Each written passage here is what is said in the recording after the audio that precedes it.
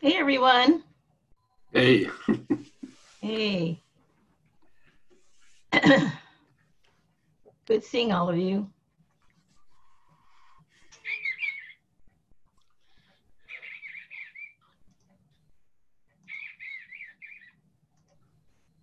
Good.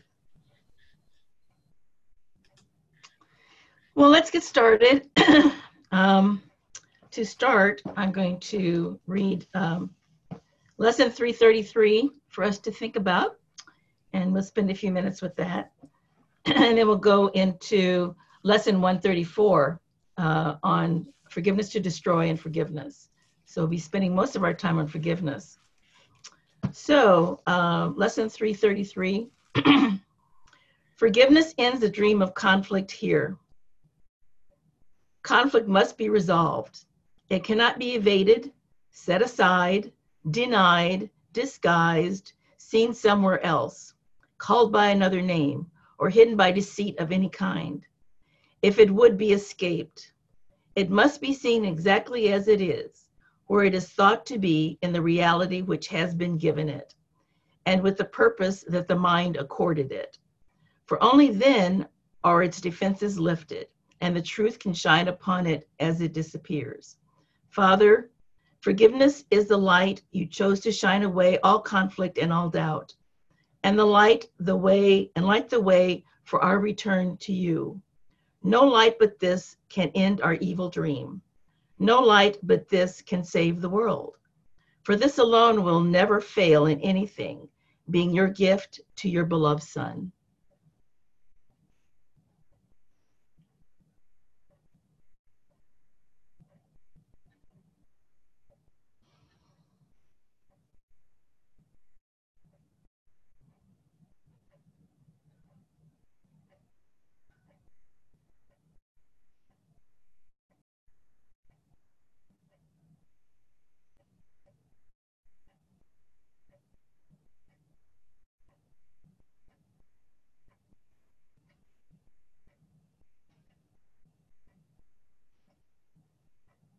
Okay, let's come back. Well, I want to start with forgiveness to destroy. But before I do, I know that many of us have a relationship to the word or the process of forgiveness in whatever way that was. I just want to share what my process was. When I was a kid, I used to sit in the backyard and talk to God all the time. And I had friends who were Catholics. And they would share with me the most amazing things that you could get rid of your guilt and you could do anything. And if you go to confess it, it's gone. So I said, well, does that mean that nobody gets to go to hell then? If everybody, what is justice then? What, you don't get to go to hell. If everybody gets absolved of all of this, then you don't get. I was very confused. It was a very confusing thing to me about forgiveness and what it really meant. And then my mother sent all of us, of course, packing to Sunday school, and I'd go and saw forgiveness in action, which was rather interesting. So for me, I didn't buy into any of it. I could not see the God I knew. Didn't show up in the Bible. It didn't show up in actions that I saw in Sunday school or the people that surrounded me. So I was always really confused until I found the non-dualistic path. So, which really clarified so much for me. But even as a young kid, it was really hard to understand forgiveness. And now that I know, for me anyway, the path, and the course is my path and our path, but there are many paths to God. And I just happened to, when I found it, it was like, a breath of air, because I really, really resonated with me, as I think it did with so many of you. So to go back to the metaphysics of it, when we decided as petulant children, our child, that how we want to do something different. So we decided to, in our mind, decide to leave. So we had the tiny mad idea that there was something better that we could do out there. And I guess searching. So with the tiny mad idea, then developed the ego, and along came the Holy Spirit along with that. And fortunately, we have a decision maker. We got to make decisions which we forgot that we could even make a decision. But thankfully, the Course gives us that. We have a decision maker. We can choose between the ego and the Holy Spirit. With the advent of the ego was the advent of the world, because we felt we sinned, then developed guilt and fear. And the guilt and the fear and the sin had to go somewhere. So voila, we had world of form. In the world of form, we had bodies. And fortunately, we're able to project all of that onto the other so that we would feel sinless, guiltless, and fearless. And so we thought. So that's what we did. And that's what we see in the illusion. Everywhere you look is projection. And there's one thing that Kin said: everyone in this world does things from a wrong-minded thought system. In fact, simply taking a breath is a product of the original wrong-minded thought system of separation and need. The point is not that we should feel guilty because we breathe, but that we look at the mistake of condemning another for what we have judged as sinful. So as we project out into the illusion, we created quite an interesting mess. And wanting to go home is what the Course is about. Forgiveness is the final of the curriculum. So I want to take that final exam. I want the final exam of forgiveness. That's my goal. I don't know if it's going to be with this body or without this body. It doesn't matter to me. But for me, forgiveness is my final curriculum. So I do want to read a little bit about forgiveness to destroy. So I'm going to, you don't have to turn here, but if you want to know where it is, I'm going to, in the text 27, chapter 27, number 2, I forgot to put the page number on there, 27. It's page 568, the fear of healing.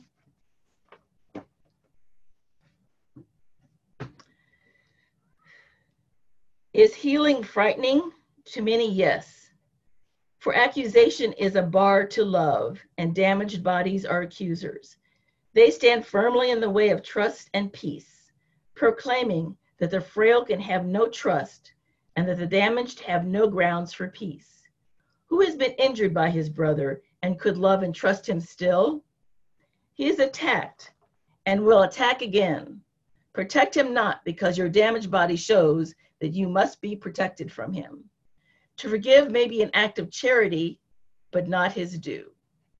He may be pitied for his guilt, but not exonerated. And if you forgive him his transgressions, you but add to all the guilt that he has really earned.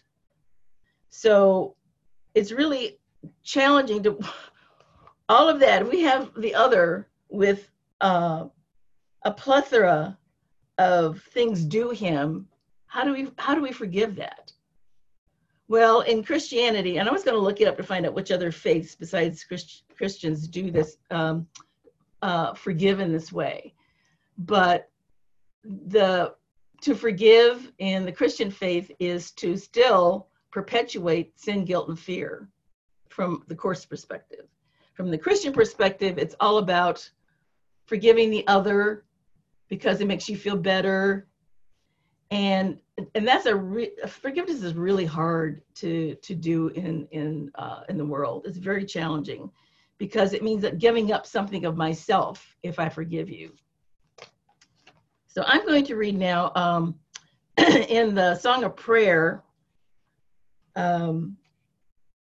what Jesus says about forgiveness to destroy. And what he does, he tries to identify the kinds of forgiveness to destroy. We've seen them in the world. This is what he said in the supplement. And the reason that he wrote the supplements, or he gave us the supplements, both the psychotherapy pamphlet and the Song of Prayer, is because after the course was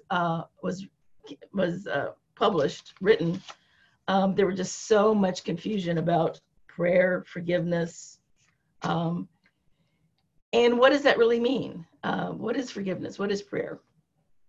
So this is what he said about forgiveness to destroy. Forgiveness to destroy has many forms, and I'm forgiveness to destroy, and it's the first paragraph.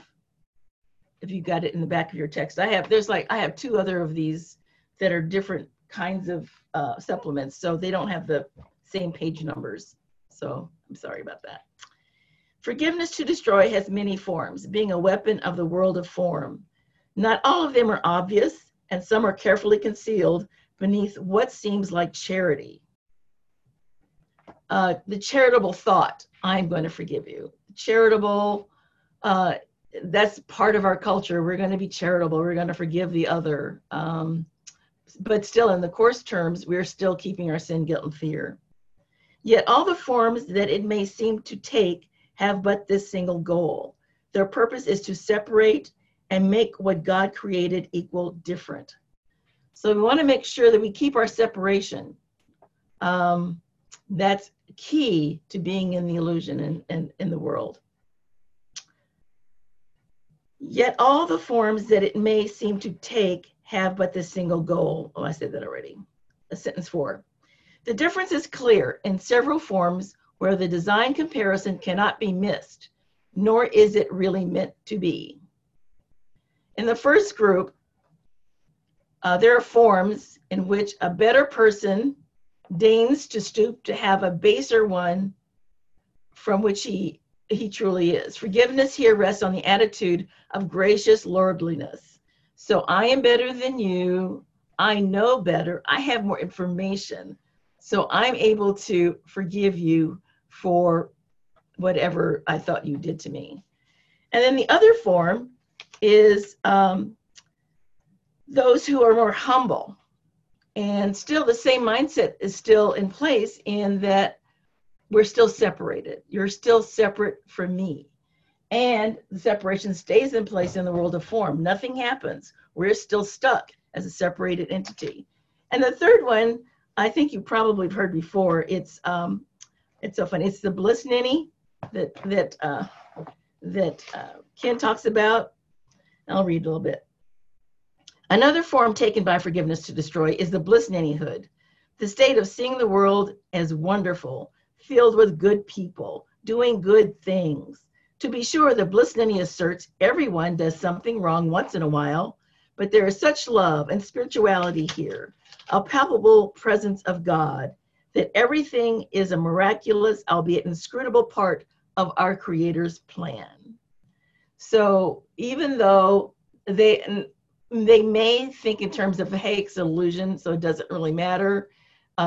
Everything is good, everything is wonderful, but still keeping in place the same static issue of separation from our brothers.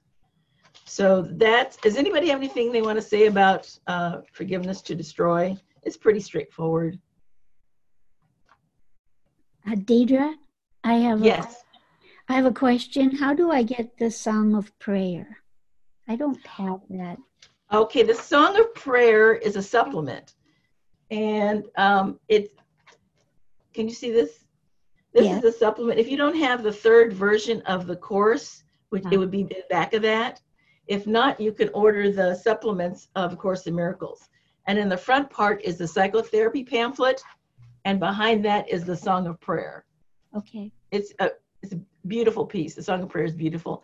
And it's about the correct way to prayer according to the Course. Because unfortunately, there was a lot of confusion about how to pray after the Course came out. So Judith transcribed more information from Jesus around those issues. And forgiveness to destroy was one of those. Because people still felt that, hey, the Course is about forgiveness. I already know how to do that. And that's not what the Course is about. It's not just about, oh, I forgive you for what you did. Because actually it's a reflection of my projection. Because I projected onto you.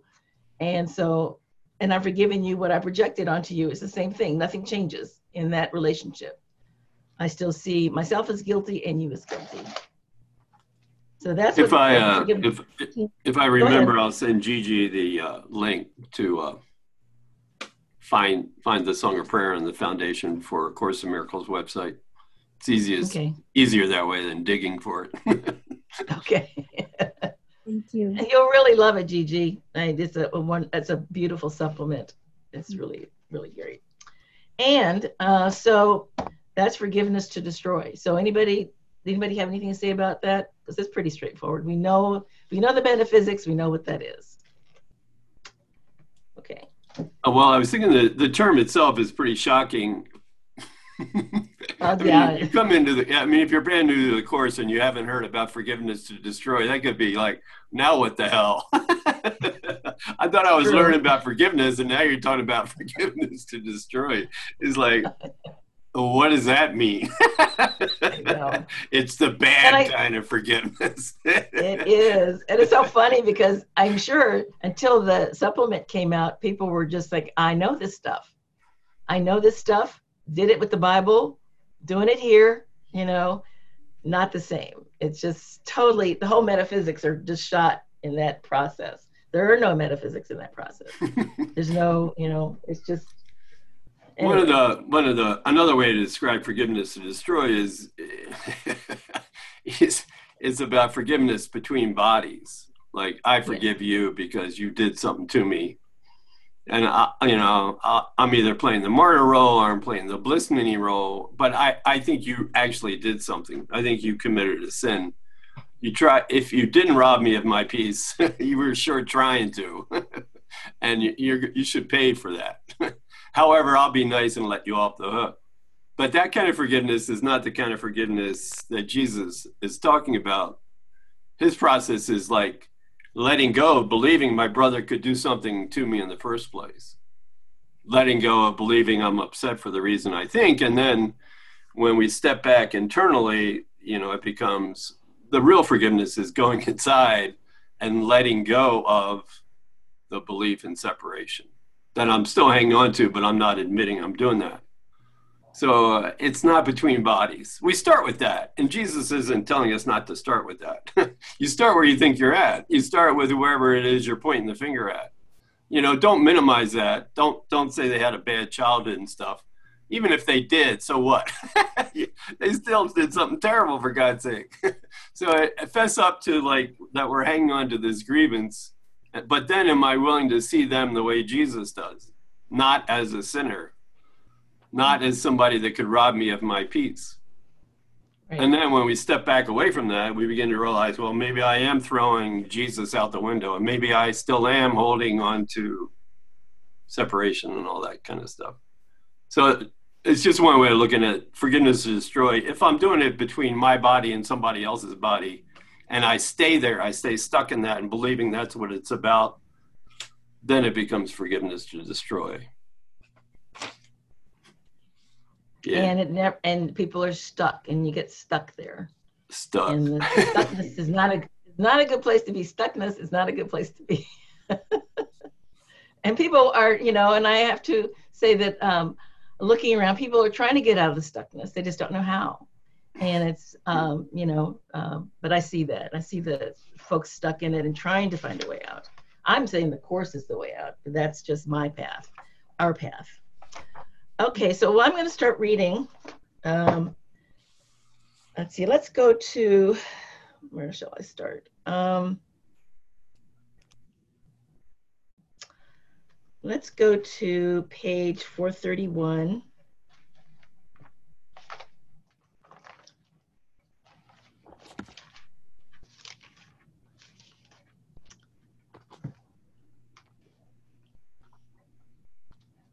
Okay, 431, and go to paragraph 9, sentence 3.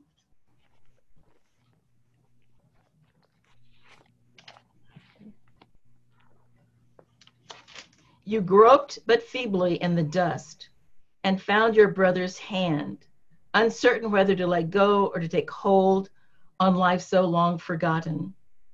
Strengthen your hold and raise your eyes unto your strong companion, in whom the meaning of your freedom lies.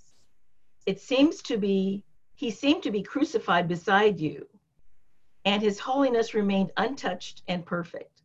And with him beside you, you shall this day enter with him to paradise, and know the peace of God. Such is my will for you and your brother, and for each of you for one another and for himself. Here there is only holiness and joining without limit. For what is heaven but union, direct and perfect, and without the veil of fear upon it? Here are we one, looking with perfect gentleness upon each other and on ourselves. Here all thoughts of any separation between us become impossible. You, who were a prisoner in separation, are now made free in paradise. And here would I unite with you, my friend, my brother, and myself. And what that passage is talking about is our way home. Our way home is with our brother. We are one mind, and in separation, we are many minds. The only way we get home is through seeing our brother differently. So how do we see our brother? We see our brother, we know that the forgiveness process is seeing our brother as innocent, as I am the innocent. As I see my brother innocent, that's a projection of love, of extension. And as a result of that is mirrored my own innocence in doing that. So it's one at a time in joining. That is the way home. Does anybody have any questions about this passage? Yes, Carol. I don't have any questions, but this is one of those times when I feel like I'm hearing this all for the very first time. And, light bulbs are going off. I understand it intellectually, but I don't think I've been practicing it that much. And yeah, it feels like the first time I'm hearing this. So thank you. I get it. I'm trying to get it. Because as we all get it, it's the way home. And I'm going to share some other passages about joining and shared interest. That is such a huge part of the healing.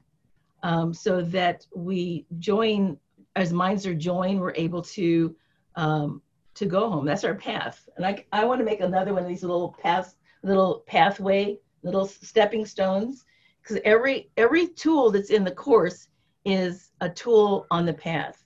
The ultimate being forgiveness is our final curriculum, which is my curriculum. I think Stephen has something. Oh, I'm sorry, Stephen. Yes, I didn't see you there. Go ahead. Yeah, thank you. Real quickly, he says here, and then he says in the second sentence, then he says here again, and then the fourth, and then he says it again, and then he says it again. This happens a few times, possibly several.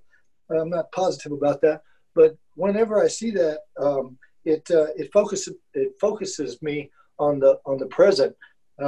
And Jesus does that a lot here, and it reminds me, whatever we're talking about, that we have to do it now, because now is where eternity is. And whenever I see this here, he's pulling me out of the past and getting me to stop looking at the future so much and focusing me on the present. And whenever he does that, it reminds me how important that is in what we're doing here. I go in all sorts of different directions, separateness, specialness, forgiveness, but the only place that can happen is here, now, as we speak. Thank you. Yeah, I was thinking that, Jesus wrote that Foreigner song, Feels Like the First Time. Yeah, that's a good thing. Jesus wants us to feel like this is the first time we're hearing this stuff, because then we're in that moment. We're in this moment. We're like there ain't no past, there ain't no future. It's the first and only time is right now. Yeah, and he's the best lyricist I've ever seen. Thank you. Great. Very good. Yeah, there's some beautiful passages here, beautiful passages. And in the moment of doing the the process of one at a time, which is what we do. I mean, there are times when I do the bird's eye view and see the mass as innocent, which is the same. I get the same feeling of peace doing that as I do one at a time, because the one at a time is really the work. And in that time when you're with, well, it can actually be somebody who's not actually in front of you. It could be somebody on Facebook, somebody on TV, because that's all an illusion anyway. So it doesn't matter who that other is that is in front of us or in our purview, that we get to say, I get to see you innocent. And that is timeless. It's right here, right now. There's nothing, you can't thinking about the future. You're not thinking about the past, because you are right here, right now. And the peace that comes with that is something that the Course talks about, the peace. In doing the forgiveness process, or just seeing the other innocent, however often that can occur, which hopefully, is more and more as we read the Course, there's an incredible peace that comes with that. It's just incredible. It's hard to describe. I think many of you have already experienced that, but it's something that I want more of as I do the process of forgiveness and seeing the other innocent. And I think I shared this with you before. In my process of forgiveness, we created such junk in the world that keeps us so busy and just going this way and that, and there's just so much thrown at us. So it's hard to see the other as the innocent. So I've created, there's a screen, we can call it the veil of forgetfulness, the veil, the shield of oblivion, whatever, but there is a shield there. And on that shield are all the judgments I made, other people have made. Some people have called them that, and I go, oh yeah, that's right. There's all these judgments on that shield, but that's not the person. Behind that shield is that innocent being. When I hone in on that and I move that wall, it's so easy for me to see who they really are. Even some of the most evil people we've got running around on the planet right now. And that's challenging. The hurt, the pain, the stuff that we see, and we see it consistently on media and Facebook. The pain just seems to be rising, and it's unbearable. And you look at that and you go, wow. But once we move all of the labels and the stuff that's there, you look on the innocent, that's the work. And to get to that point with that peace is, and we can do that over and over and over and over. Eventually, in time, whatever that time is, we will be back to one mind. And that's the goal, to be back to one mind. We separated, thought we had a really great idea, and all it is just utter chaos. And it's just crazy. It's just crazy. So I'm wanting to get my curriculum going here. So that image of groping around in the dust, like you're at the, yes. You're a bottom feeder, right? And I know there's help here somewhere. I can't see it, but I'll feel around. Oh, there's the hand. I grab this hand. Don't let go now, Jesus says. Hang on. Right, and strengthen your hold on that hand and raise your eyes up and look at your brother. I mean, that's like lifting of the veil stuff. I mean, it's quite an image.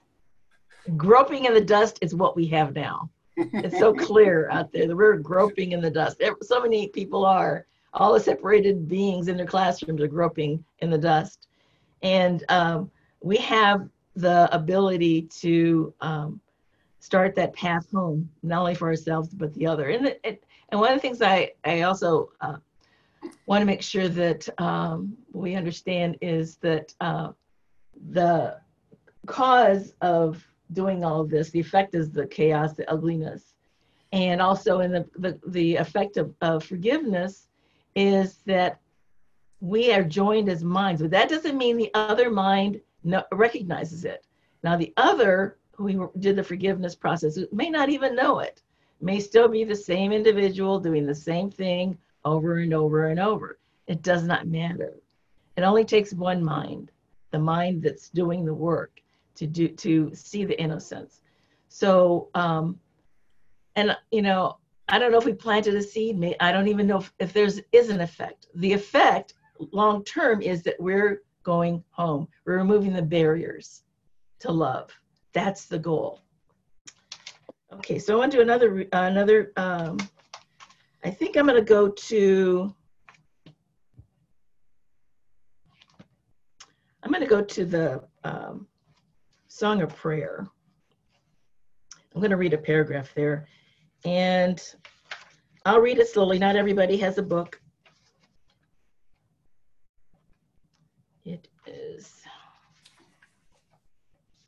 It's forgiveness for salvation in the Song of Prayer. And I'm going to read the 5th paragraph. What should I do for him, your holy son? Should be the only thing you ever ask when help is needed and forgiveness sought. The form the seeking takes you need not judge.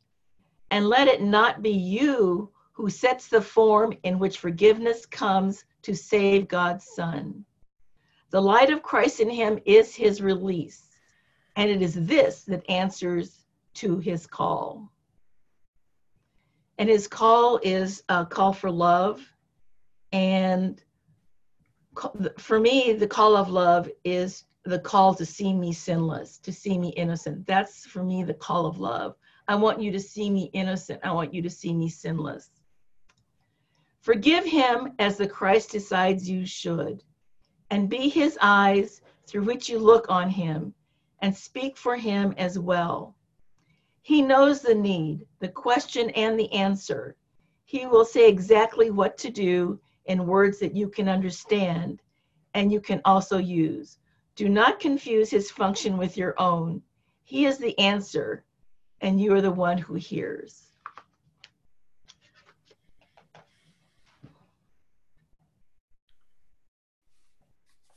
There's that story that Ken tells a lot about. Helen Schuckman was going to speak to I think it was a young lady was going to have some kind of issue she wanted to talk to Helen about. And Helen was like, went to Jesus and asked him, the obvious question we all ask him, what should I tell her? What do you want me to say to her? And he said, what this paragraph says, he said, don't ask me what to say to her. Don't ask me about form, what to do, what not to do. Ask me rather, ask me to help you see her without judgment. Help you see her the way I see her, without judgment. I see the Christ in her. And then whatever comes out of that will be fine. If you say something, fine. If you don't say something, fine. But just that it's letting go of judging her is the healing. Our healing. Certainly my healing, but it's her healing too. In that moment, I'll know that. I'll realize that. Because what was sick was me hanging on to judging her. What was sick was me believing she was different than me. What was sick is me not seeing her the way Jesus does. So if I let go of that, then whatever happens is going to be great. I mean, it'll be good. Yeah. Let's say, Tim, that you live with a alcoholic who drinks quite a bit because he doesn't feel very good about himself. And you know that you're sad about that because he has great potential. And you kind of sit there watching him, almost destroy himself by being ineffective. How do you avoid seeing separation there? Oh, my answer to that would be, unfortunately, that's the classroom that he's in. That doesn't mean he is still an innocent, sinless child of God, period. And so the behavior that is happening is just the behavior. You can still see him as sinless. You can still see him as the innocent child of God. It doesn't mean that if there's a possibility to advise, help, support, that's fine. But the work is seeing him sinless child of God. That is our work. I mean, in the level of form, we can do what we can do. And one of the challenges, all of us have had alcoholics in the family. We've worked with them, we've had them in the family, and it's challenging. That disease is like drug abuse. It's very challenging. Many times there's absolutely nothing we can do. We can, I always say, I'm here for you if you need help, if you need to talk to me, someone to talk to. But ultimately, it's their classroom. But that doesn't stop me from seeing them who they really are. My dad, an interesting story. My father was an alcoholic, and I pretty much wrote him off when I was about 10 or so. He was like non-entity in my life. And later on, many decades later, because there's really nothing we could do, my mother left him and we left. But I never really healed that relationship. I just kind of discounted it as not a part of me. And I kept that separation, I kept it for decades and decades. And it wasn't until I was working on my healing, I went to a hypnotherapist, and my father died at that point. And so, but it doesn't matter whether it's in form or not form. Healing doesn't matter. They could be here or not be here. And so during that process, I realized that part of my healing was seeing him healed. I didn't have to forgive him in the sense of, I forgive you because you're a bad dad or you're an alcoholic or any of that.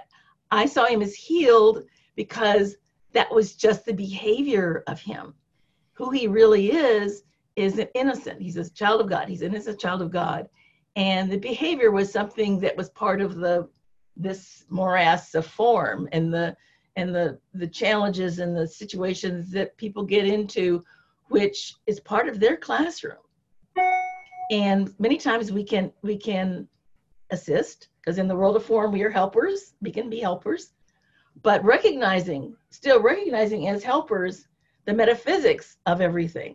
So even though I'm doing the work, I have to go back to the metaphysics, realizing that I can be helper here, but I still have to remember the metaphysics of knowing who that person is really. So that's my answer. You got something different, Tim? Well, yeah, no, it's basically that. Just ask. I mean, I can't see him not as separate without help.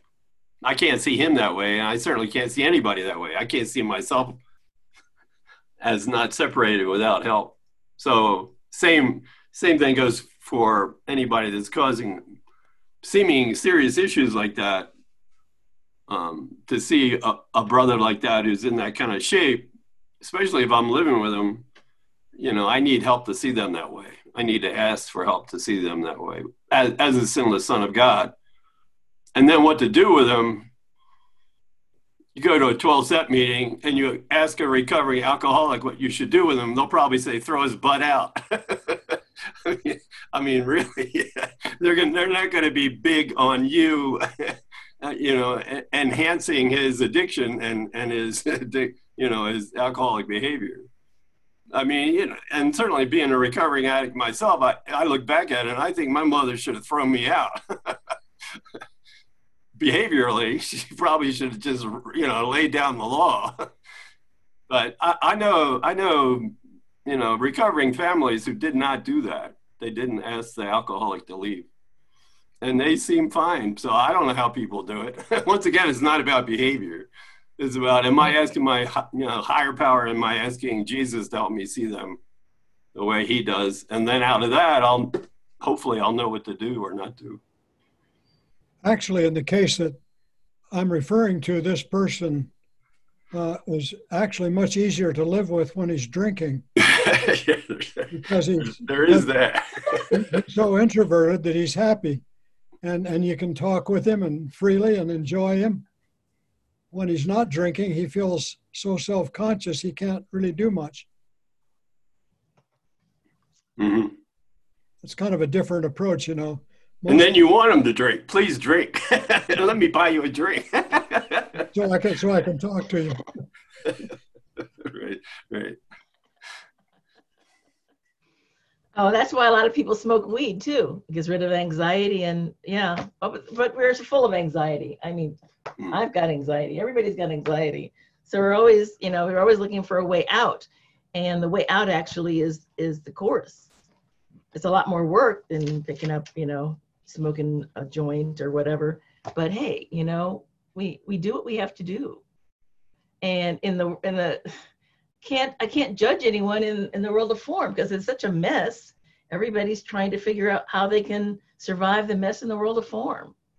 All I can do, my only responsibility outside of helping when I can, because that's a part of what I've always done as a business, I mean, as my career, is to help when I can. I'm still doing that. But it doesn't mean that I don't see them differently. Try not to see them as separate. I can tell you, it's made my life so much happier and easier. There's so much more peace in that.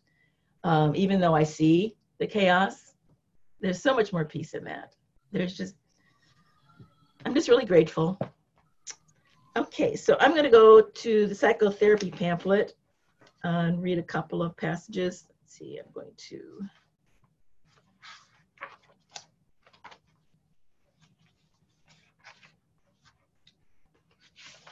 Okay, I'm going to read a passage out of the psychotherapy pamphlet, number 7, The Ideal Patient-Therapist Relationship. And it's not long. Oh, wait, maybe it is. Yeah, actually it's 2 paragraphs. About 2 paragraphs. Roughly, what page is that, roughly? Well, I'm in the brown book. I mean, in the green book. In the green book, it's 32. And I don't know what it is in the 3rd edition, because I don't have that one. You said it was the ideal patient therapist thing? Yeah, number 7, yes. Yeah, and this one, it's on page 16 in here. There's so many of those out there floating around with different page numbers and different, Okay, so I'm going to read paragraph 7, sentence 6. He does not see the Christ in him who calls. What answer can he give to one who seems to be a stranger, alien to the truth, and poor in wisdom, without the God who must be given him? Behold your God in him, for what you see will be your answer with a capital A. Think what the joining of 2 brothers really means, and then forget the world and all its little triumphs and its dreams of death. The same are one, and nothing now can be remembered of the world of guilt. The room becomes a temple, and the street a stream of stars that brushes lightly past all sickly dreams. Healing is done, for what is perfect needs no healing, and what remains to be forgiven where there is no sin. I'm going to read that last sentence again. Healing is done, for what is perfect needs no healing, and what remains to be forgiven where there is no sin. So essentially, it's we are once we join with our brothers. Essentially, is saying that this. I love this. The room becomes a temple, the street a stream of stars that brushes lightly past all sickly dreams. We live in an illusion of sickly dreams. The only way out of the illusion of sickly dreams is to join with our brother who calls to us. Our brother calls to us. And the stranger, alien to the truth and poor in wisdom, without the God who must be given him. So it doesn't matter what's going on with the stranger. It could be alien to the truth, poor in wisdom. It doesn't really matter. Our responsibility is to see the innocence of our brother. And I'm also going to read a little bit from, let's see, it's numbered in the psychotherapy pamphlet, it's number 2, Place of Religion, number 9. I wish I had real pages to give you guys.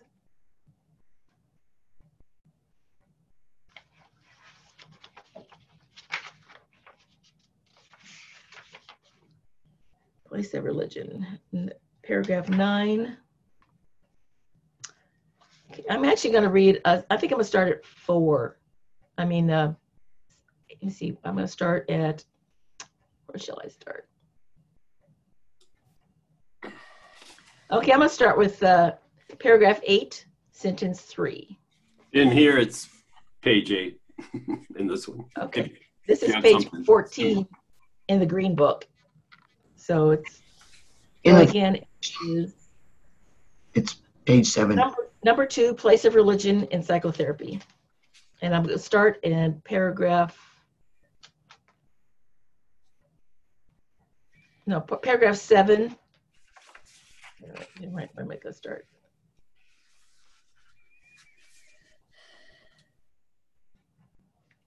Oops, let me see here. 9 to 1 to 5. Okay, I'm going to start at 8, sentence 3. Only one thing, the same requirement salvation asks of everyone. Each one must share one goal with someone else, and in doing so, lose all sense of separate interests. Only by doing this is it possible to transcend the narrow boundaries the ego would impose upon the self. Only by doing this can teacher and pupil, therapist and patient, you and I, accept atonement and learn to give it as it was received.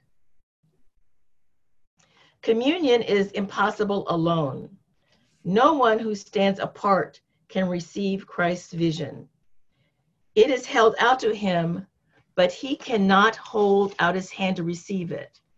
Let him be still and recognize his brother's need is his own. Again, it's shared interest. The need of the brother is the same need that I have.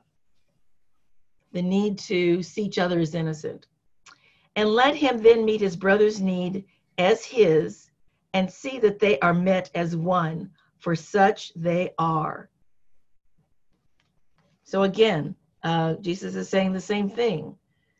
Joining with one another is shared interest is key for forgiveness. Any thoughts or before I go on reading? We're going to go back to the text now.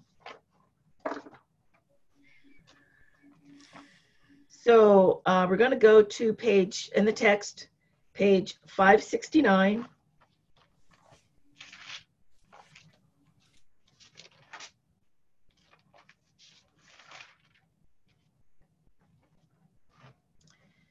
And it is numerical number 2, the fear of healing, in chapter 27. And I'm going to start at paragraph 3, sentence 6.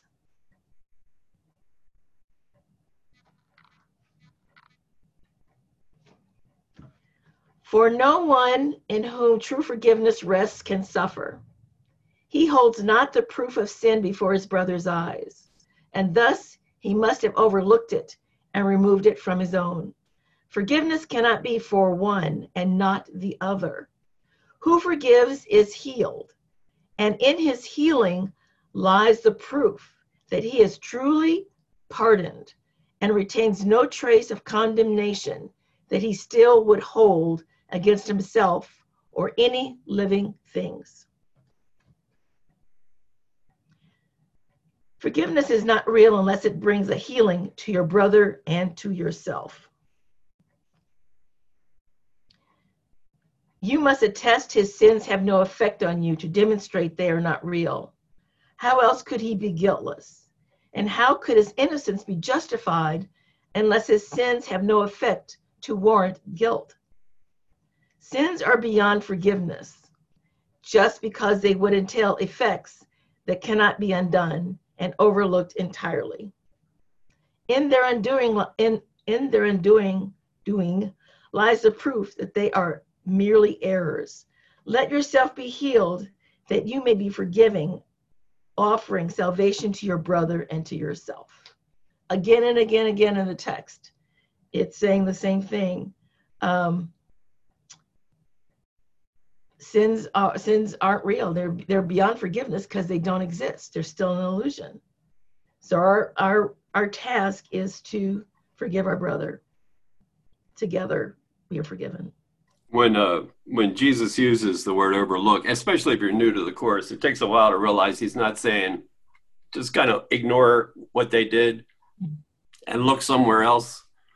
If you think of an overlook in terms of an overlook, especially on the chart, you're rising up almost geographically, at least in terms of the chart, you're rising up back in your awareness to your mind, and you're overlooking the situation from that place with Jesus, realizing you and Jesus and your brother are all the same. You're all sinless. So it's an overlook in that sense. You're rising above it all, and you're looking back at it, realizing what you thought happened didn't happen. So it's not overlook where you kind of ignore it and it's kind of like a blissney thing, actually. But it's overlook in the sense that you rise above it and you look down and you see, oh, this what I thought was real wasn't real. It takes on a whole different feel with overlook. Like overlook on a mountain. You want to get up to that overlook on the mountain, looking down on everything and see what's really going on.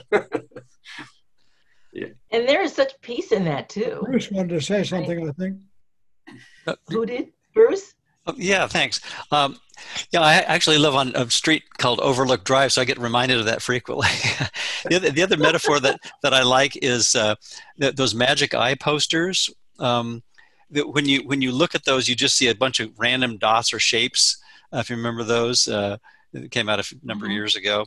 But when you kind of look past or beyond, there's still the same photons hitting your retina, but you're processing them differently. In other words, with a different thought system, metaphorically. So I like to think that as sort of like looking through and through and beyond. You still the data is still the same that reaches the machine, but the two thought systems interpret radically different. With the ego interpreting as separate stuff, whereas there's separate dots and the jumble of unrelated shapes. But then the magic eye posters, the stereograms as they're called, assemble those into a coherent wholeness that you suddenly get the picture, so to speak. And so anyway, I think that's kind of a cool metaphor. So I try to remember that when I remember trying to overlook something and realize I need Holy Spirit's help to overlook it. So I guess that's helpful. That's great. And that is so cool. I love that. Was a beautiful, beautiful metaphor. And I love the aha of that. When I see those, and you go, duh. I got He's it. like, look at that. I didn't know that was there. Look at that. I got it. I finally got it. Okay. I think Steven's got something. I just want to say how much I appreciate what all three of y'all said. And Tim, what you said about the way you described overlook, I've never looked at it that way. And no pun intended. But I went to in my mind above the battleground, and I never saw that as reflecting upon forgiveness. But just now I realized that's really all you're looking at anytime anyway.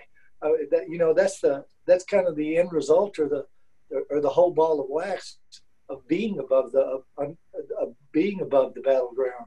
The battleground is unforgiveness, and I really appreciate you saying that, because after this I'm going to go reread that section and insert the forgiveness aspect into it, and it's really going to help me. So I appreciate it. Thank you. Thank you.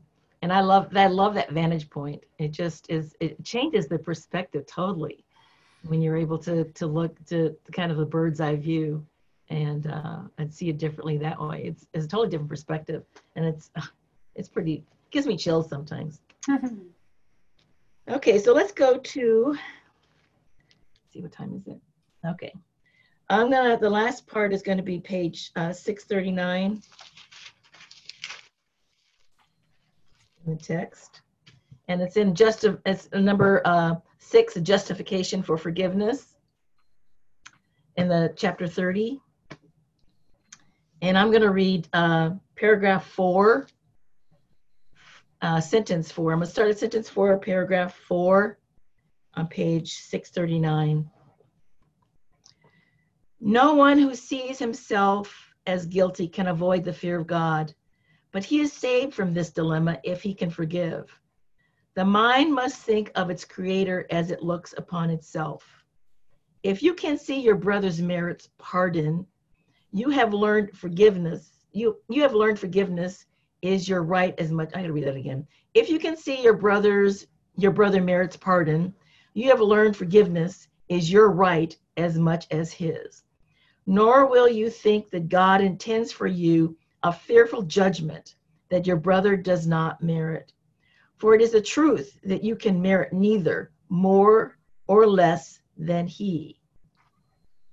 Forgiveness recognized as merited will heal. It gives the miracle its strength to overlook illusions. This is how you learn that you must be forgiven too. There can be no appearances that cannot be overlooked. Boy, there's a lot of overlooked here. For if there were, it would be necessary first there be some sin that stands beyond forgiveness. There would be an error that is more than a mistake, a special form of error that remains unchangeable, eternal, and beyond correction or escape. And we know that none of that is true. There is no error. There would be one mistake that had the power to undo creation and to make a world that would replace it and destroy the will of God. Only if this were possible would there be some appearances that could withstand the miracle and not be healed by it. I'm